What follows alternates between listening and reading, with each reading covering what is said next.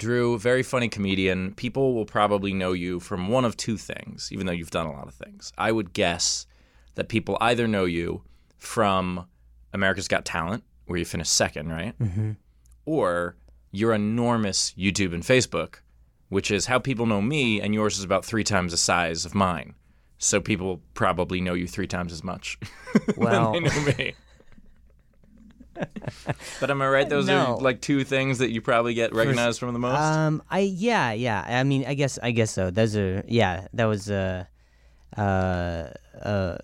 I'm glad the way that list ended up. Yeah, it could have been anything, but yeah, I guess so. That was I did America's Got Talent in I think 2015, and then ever since I've just been kind of doing videos. Same thing that you've been kind of doing, just grinding it out with the videos, man. Yeah, but it's great because it lets you be independent. Yeah, of course.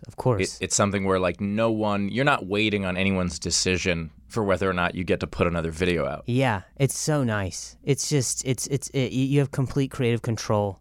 You've got you control the direction of it. You control the way it is consumed, I guess, and the way it looks, and then there's no time that it does or doesn't have to be out there. You know what I mean? There's the only urgency is on your own time length, so it doesn't matter. Do you have a regular schedule that you put stuff out, or is it just kind of when you can? It's not so. I've trying to give a little bit of leeway to my schedule sometimes, but I'm pretty rigid about when I upload. I'll upload on Mondays and Thursdays. It used to be a lot more videos that I did with my dog, and then I kind of moved away from like a vlog format and went more into like just more stand-up, which is almost where I wanted it to be all along anyway. So for me, I was almost leaning so heavy on, I have a dog, I have a format that people love the dog, and you got to keep that going. But I was so just creatively like depraved and stagnant, and I was just more than anything unhappy in doing it, because then a lot of people were, maybe coming to shows and thinking that it was like a variety act thing, or like that it was.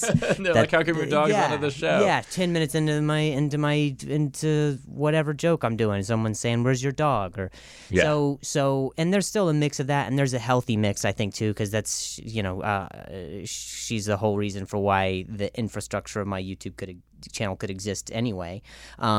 But to be able to move more towards like stand-up and stuff like that, I mean, it's just made me infinitely happier in the end. So, did she take getting fired well? Yeah, well, she got a real long severance because she was never really contributing at all anyway. So,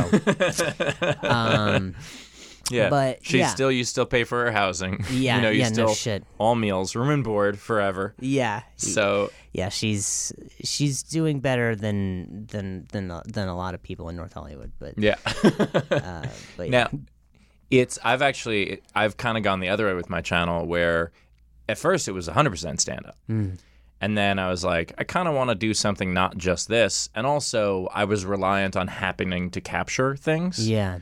Where, now if I do a vlog every so often, if I do a format, I do this thing, ad lib battles, like I do a couple other things, but I also don't do too many of them. It's like I do those once a month or so, and I upload every other day. And people like those? Yeah, but they never like them as much as the stand-up, because that's what they originally came there for. Right. Every now and then I'll have a vlog that does really well, but it's whatever people get used to.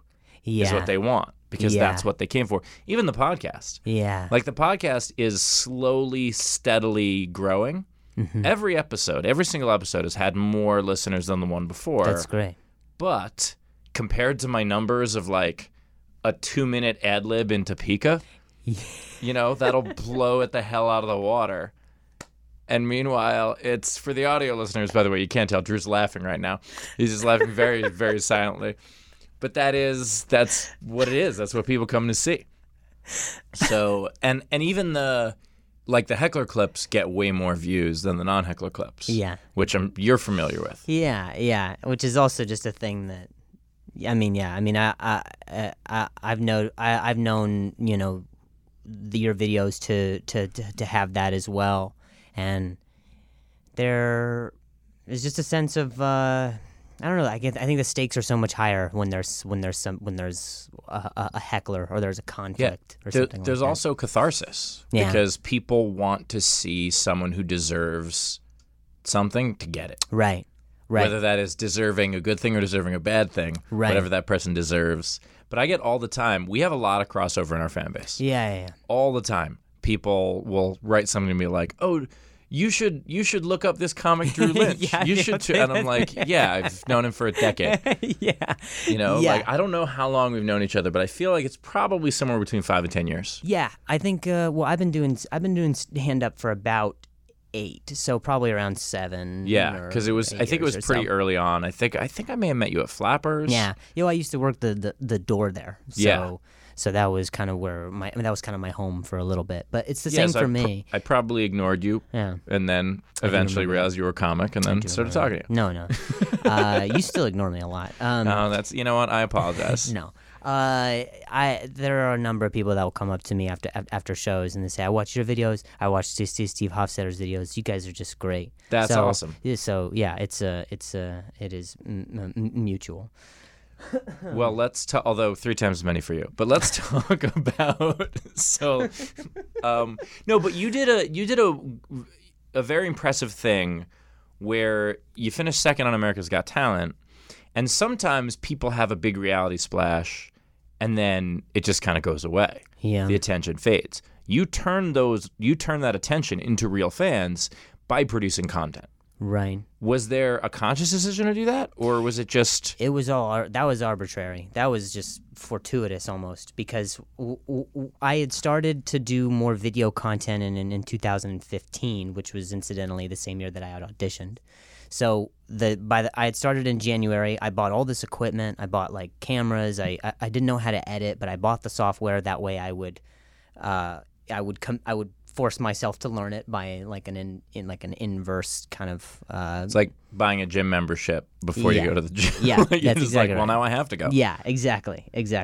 So I kind of did that, and then that was where I was trying to really get my foot into a format, and also try to like put something out in just like just a video that wasn't stand up, just to have something else. You know what I mean? So many comics, as you know. Around LA, they're just like, well, I just want to do stand up, you know what I mean? And they're not maybe expanding, like you're expanding to a lot of different places right now. Yeah. So, for me, that was what I didn't want it to run dry, and I didn't want it to be thin. I wanted to have maybe something else that I could do. And that was when I started to do like little vlogs with my dog. And by the time I had come to audition on AGT, and by the time it had aired, there had already been like a little bit of a backlog as far as the videos that I had done up to that point. Which is great because then people will see the show, they'll look you up, they'll find other content. And then you have, going viral, it's always a snowball down a hill. And the bigger snowball you can start with, the more likely you're going to actually gain something. Yeah. Yeah. And so that was kind of, I was just lucky in that there was a whole backlog of content for people to go visit and decide that they hate. And and well, you know what? Probably some of the same people hate me too. So we have an overlap there as well. It was a thing that I think after AGT got done, my season, I had I started before the season. I had started maybe with.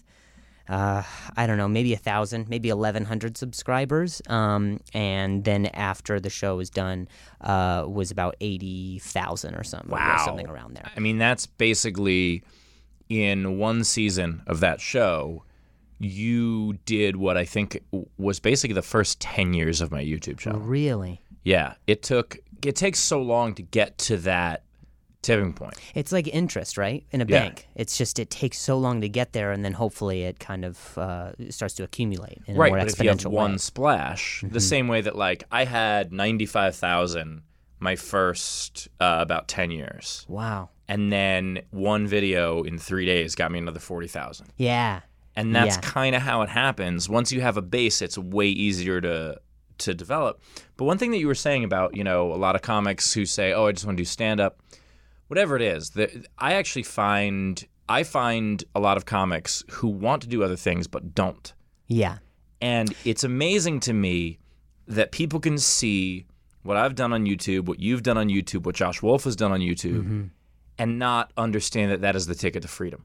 Yeah. The idea of creating your own content and understanding that at first, no one's going to watch it. Yeah. At first. It's going to take some time.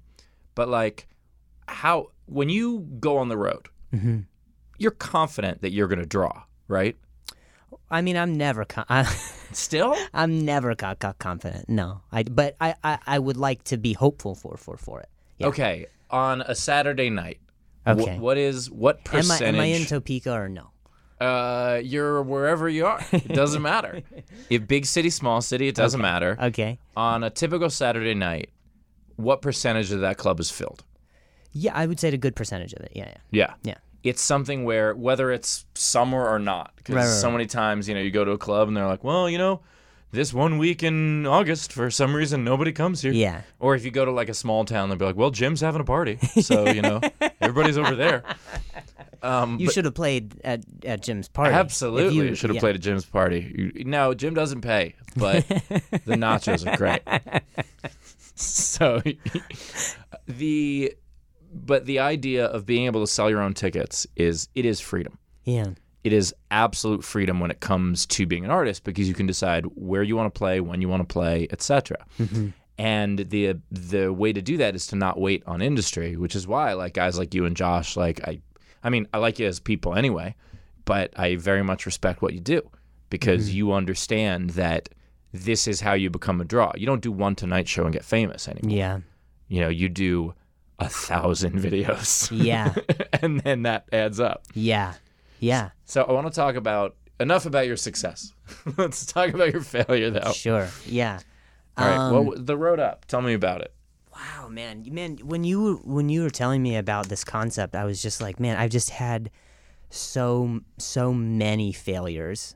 I mean, just so like, there's not one that really like sticks out to me more than the other. But I mean, I guess I would say, I had auditioned for NBC Diversity in like I don't know however many years ago. It was like maybe I was maybe a year into stand up. I had really no business being doing it, and I still have no business in doing it. The only thing that makes me somewhat diverse is my stutter or speech or whatever. So for me, but before we get there, let's talk a little bit about what NBC Diversity is. Oh, okay, yeah. Because what it is now and what it started as are two different things.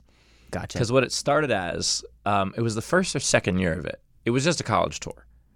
Originally, and that would be a farm system for NBC to find talent. But there was 1 year, because my college agent also repped the tour.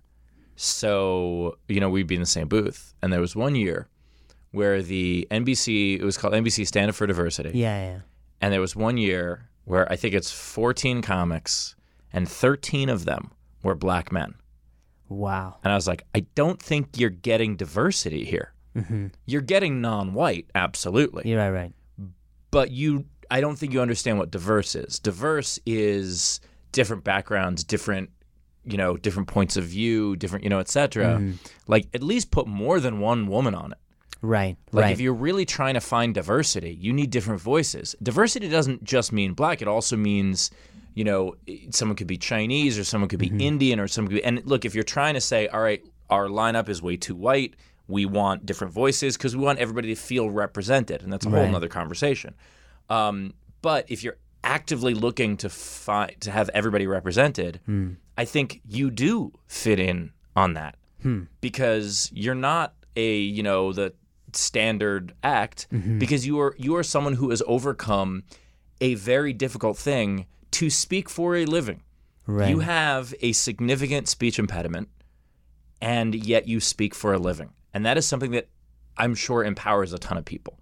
I'm sure that even more people come up to you and say something like, thank you for doing what you're doing because it's something I couldn't do, or it emboldened me to do something like that. Even more people say that to you than say, oh, I also watch Steve Hofstadter's channel. So you probably hear that way more often. Am I correct? I hear them both. You undersell yourself, but yes, I hear them. I hear them both. I hear them both. But yeah, that is definitely a thing that I don't like. I don't like to lean on. But if that's a thing that moves people, or that's what they take from it, then I can't be the one to say. I can't be the one to say how whatever impacts them is. What was my intention, in the first place. Well, sure. And I've also never seen you lean on it. You actually did one of the funniest things I've seen anyone do ad-lib-wise. We were at the Laugh Factory, and you followed a comic who has, I believe, multiple sclerosis. And you went on, and your opening was, because, obviously you address your stutter, but your opening was something to the effect of, I know you guys are like, this seems like I'm not actually doing this. It seems like I watched his set and was like, oh, God, I need a thing. And it was just such a funny way to call attention to the elephant in the room. Yeah. And it was brilliant. And then you had him, instantly from that. Yeah, it's hard. Especially just because when especially because over the years, comics have sometimes comics will like pick a shtick or something, or we've evolved from that a lot, I think, in stand-up. But in teaching the audience, they're so good at being able to figure out what's true and what's honest. And some comics will milk a thing that isn't, and some comics will, you know what I mean? Like I've seen comics who, like I've gone up after comics who they'll put like their arm in their shirt or whatever, and then do like an amputee joke for like 8 minutes, and then I have to go on stage and somehow. Are you serious? Yeah, it's. I've seen a lot of garbage. I've never seen that. Yeah, it's definitely a thing that like I have a difficult time, or have had a difficult time combating in trying to come up, because it's a difficult thing. I already come with a caveat as a performer anyway, to be like, hey, this is the way I talk, but I'll make maybe a joke about it, but I really have other things I'm trying to get to. Right. So that's happened a number of times, but I definitely appreciate that. But anyway, so Stand Up for Diversity. Yeah. Sorry. And we're gonna get to the story after this break. Welcome back. Joined here, of course, with the very funny Drew Lynch, who was telling us about failing at diversity. What an intermission.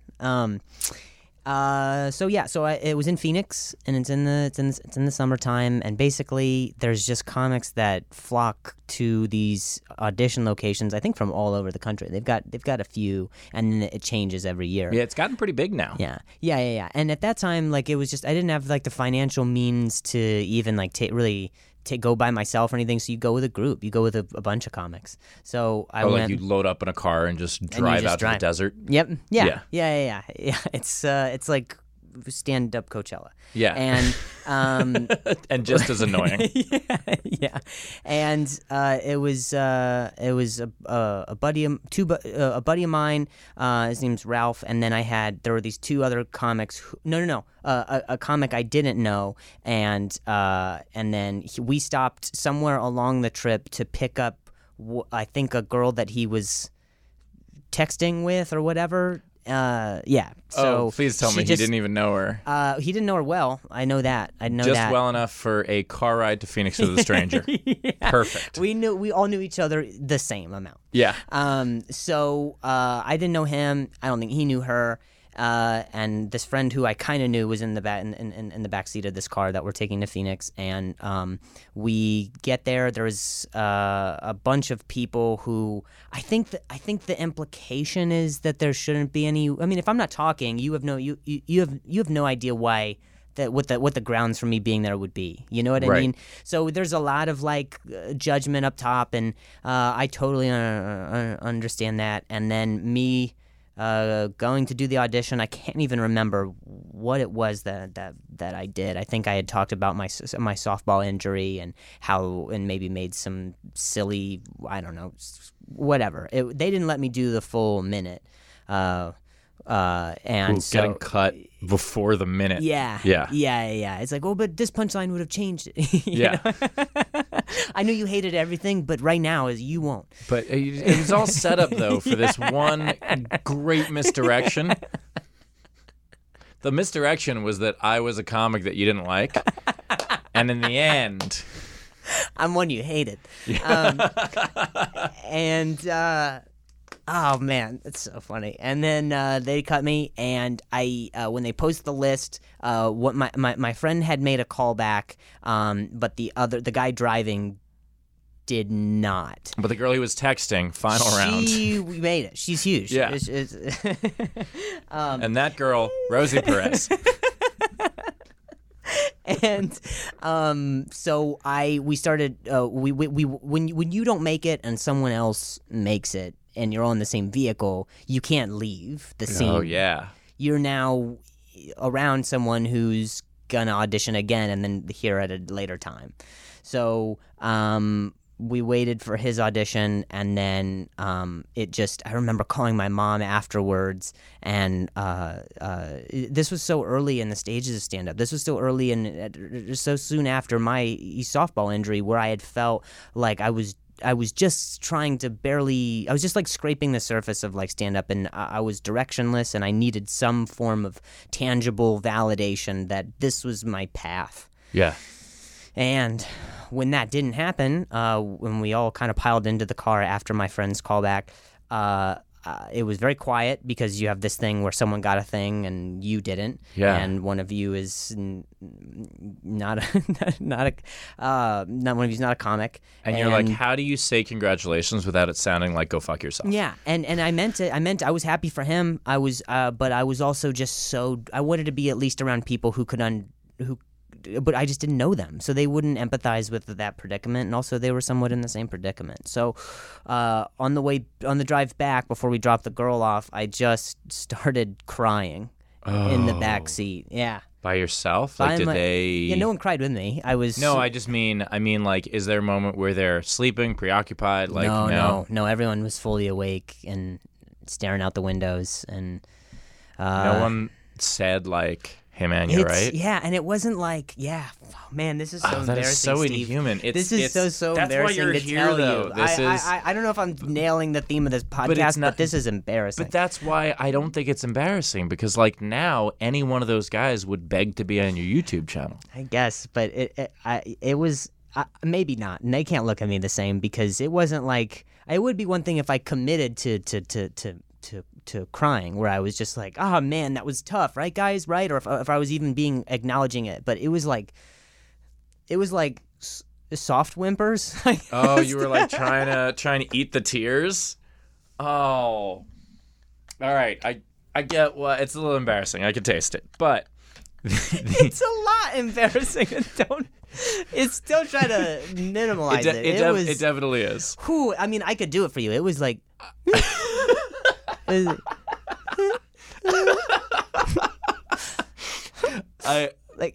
Oh god, I have been, there's a couple guys I tour with that have seen me through everything, you know, like they've been there through a lot of ups and downs, and I don't even know if they've seen that. And I'm not saying there's no shame in crying at all, but it's just a tough thing to be in with strangers. Yeah. Like there's a part in my act now where I'm, you know, telling the story about losing my dad and finding out as I'm walking into an airport and like crying in front of strangers in an airport. And that's something where it's like I'm just walking by people, and I also just lost my dad, and I still felt, oh God, stop looking at me. Why are people, you know? Yeah. And so I can imagine that even though what you were going through was certainly not as painful as losing a parent, mm-hmm. the emotion of like, I don't want to be crying right now, but I am, you know, like that kind of thing. Yeah, definitely not as painful as losing a parent, but almost as painful as losing a child. But the having to do that in front of people you barely know. I mean, look, the drive to Phoenix is rough enough. I've taken that drive happy and not enjoyed it.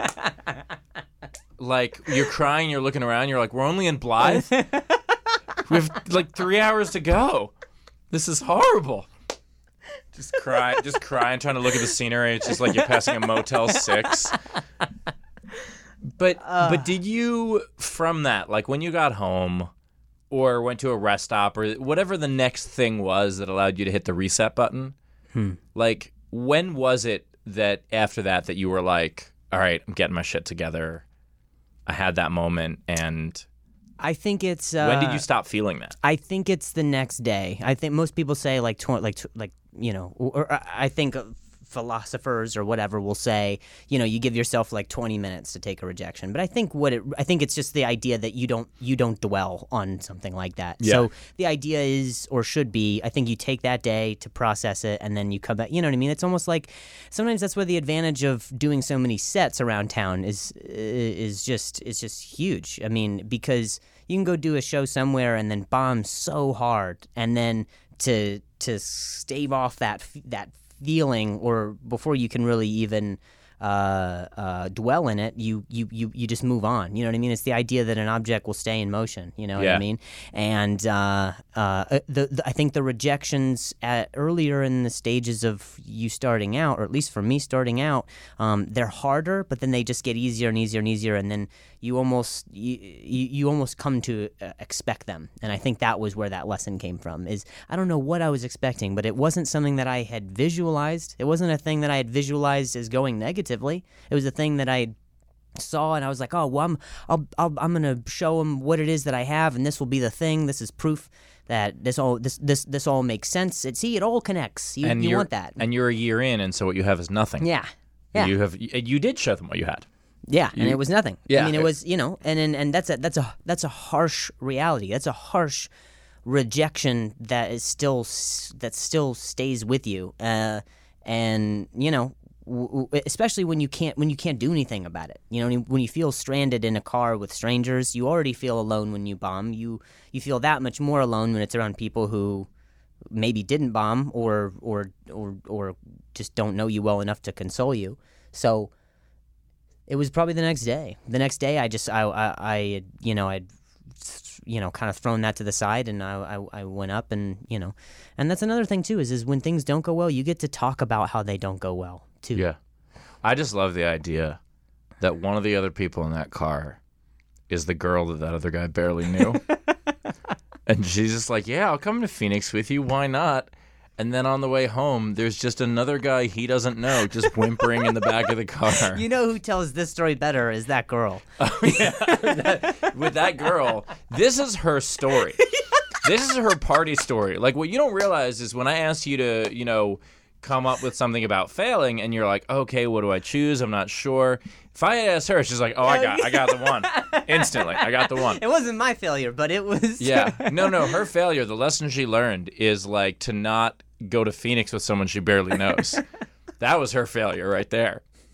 I just love that your sadness was the biggest cock block this guy probably ever had. He just got cock blocked by whimpers. This might be the hardest I've laughed on this show. But man, I mean, also, thank you for being willing to share that with us. It because, sucks, man. The whole point of this show is that it does suck sometimes, and there's so many people. Look, there are people out there who are trying to pursue something that they suck at, and it's never going to work out for them. And it's hard to figure out if you're that or if you're someone who's just getting knocked around a bit. Yeah. Because everyone gets knocked around a bit. Yeah.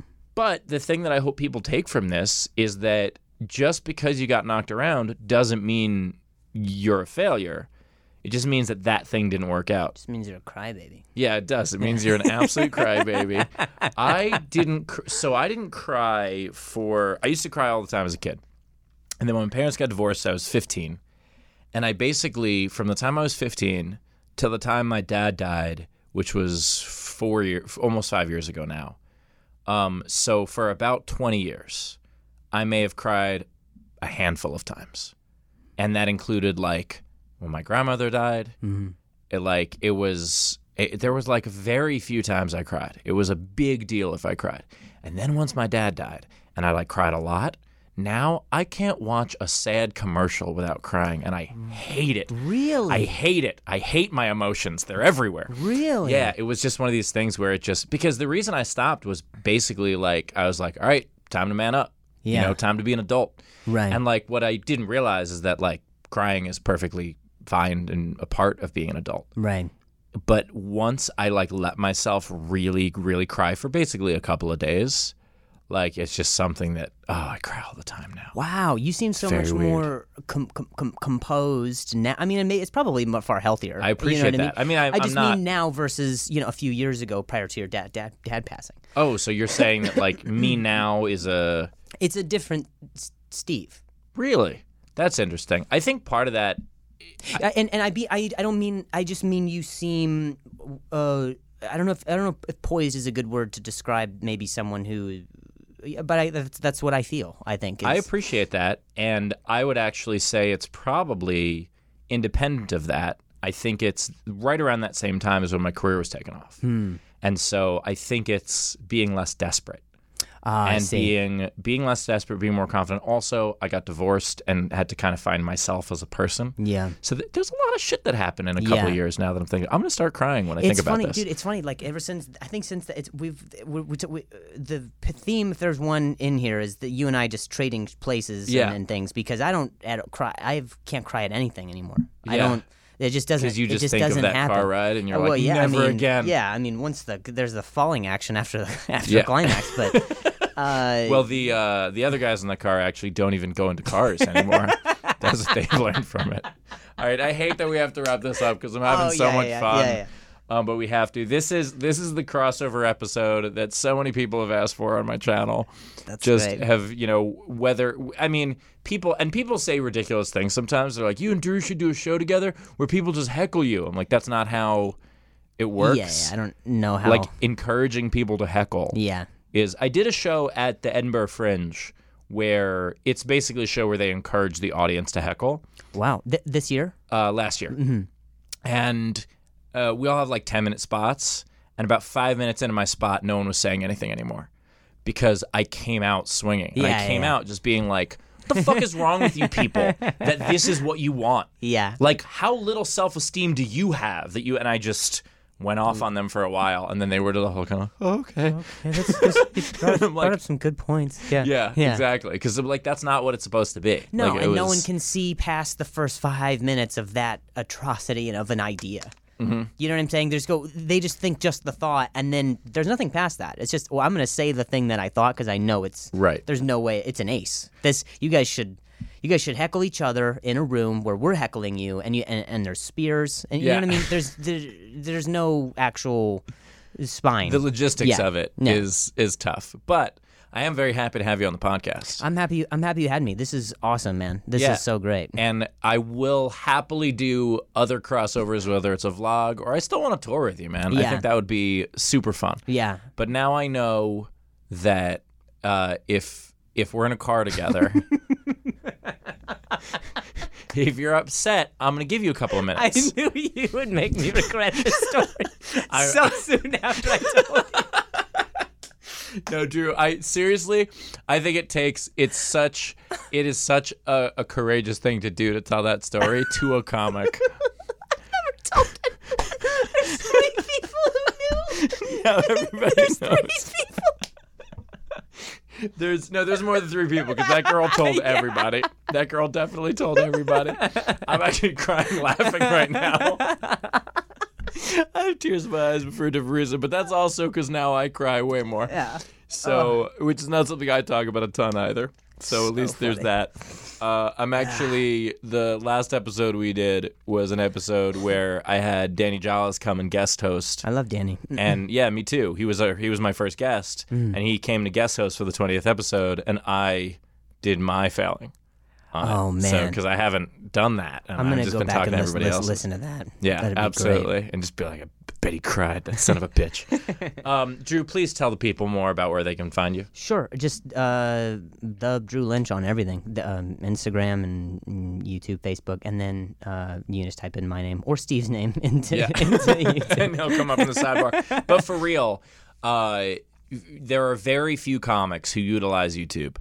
When the first time I was with a YouTube network, they sat me down and they're like, okay, we got to compare you to similar channels and see what they're doing right. And I was like, there isn't one. Yeah. I was like, there literally is not another comedian who's not a household name who has a YouTube channel. There are vloggers who do comedy occasionally, but there's not an actual stand-up. There wasn't. Right. And now I'm so relieved that not only are there two others, you and Josh Wolf, but you're both good people who I liked independently of that. And so I have absolutely no problem not only recommending your channel on a regular basis, but also here, if anybody is watching this or listening or whatever that somehow knows my stuff and doesn't know Drew's, which would be weird because you're in my sidebar all the time, please go check out Drew's YouTube. Your blogs or your vlogs are wonderful, but also, I mean, you're super quick on your feet, and that's Thanks, what people buddy. like about mine. So if you like mine, you'll love Drew's. Thanks, buddy. I appreciate Absolutely. that. Thanks for coming on.